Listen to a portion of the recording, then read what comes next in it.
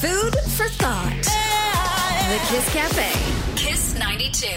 Got a fun food fact for you to start us off. September is apparently the month to celebrate honey. Did you know that honeybee workers only make an average of 1/12 of a teaspoon in his lifetime?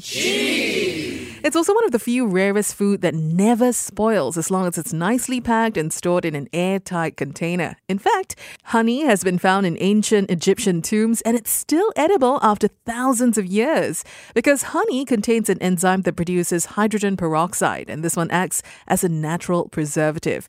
So the next time you find a half-open bottle of honey at the back of your cupboard and you don't know how old it is, just check to make sure it's been stored properly, and if it has, go ahead.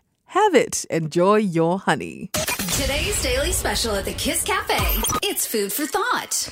That's right. I've got another section of food for thought to share with you. Early on, we spoke about fun food facts, and here right now is a thoughtful quote for you to think about.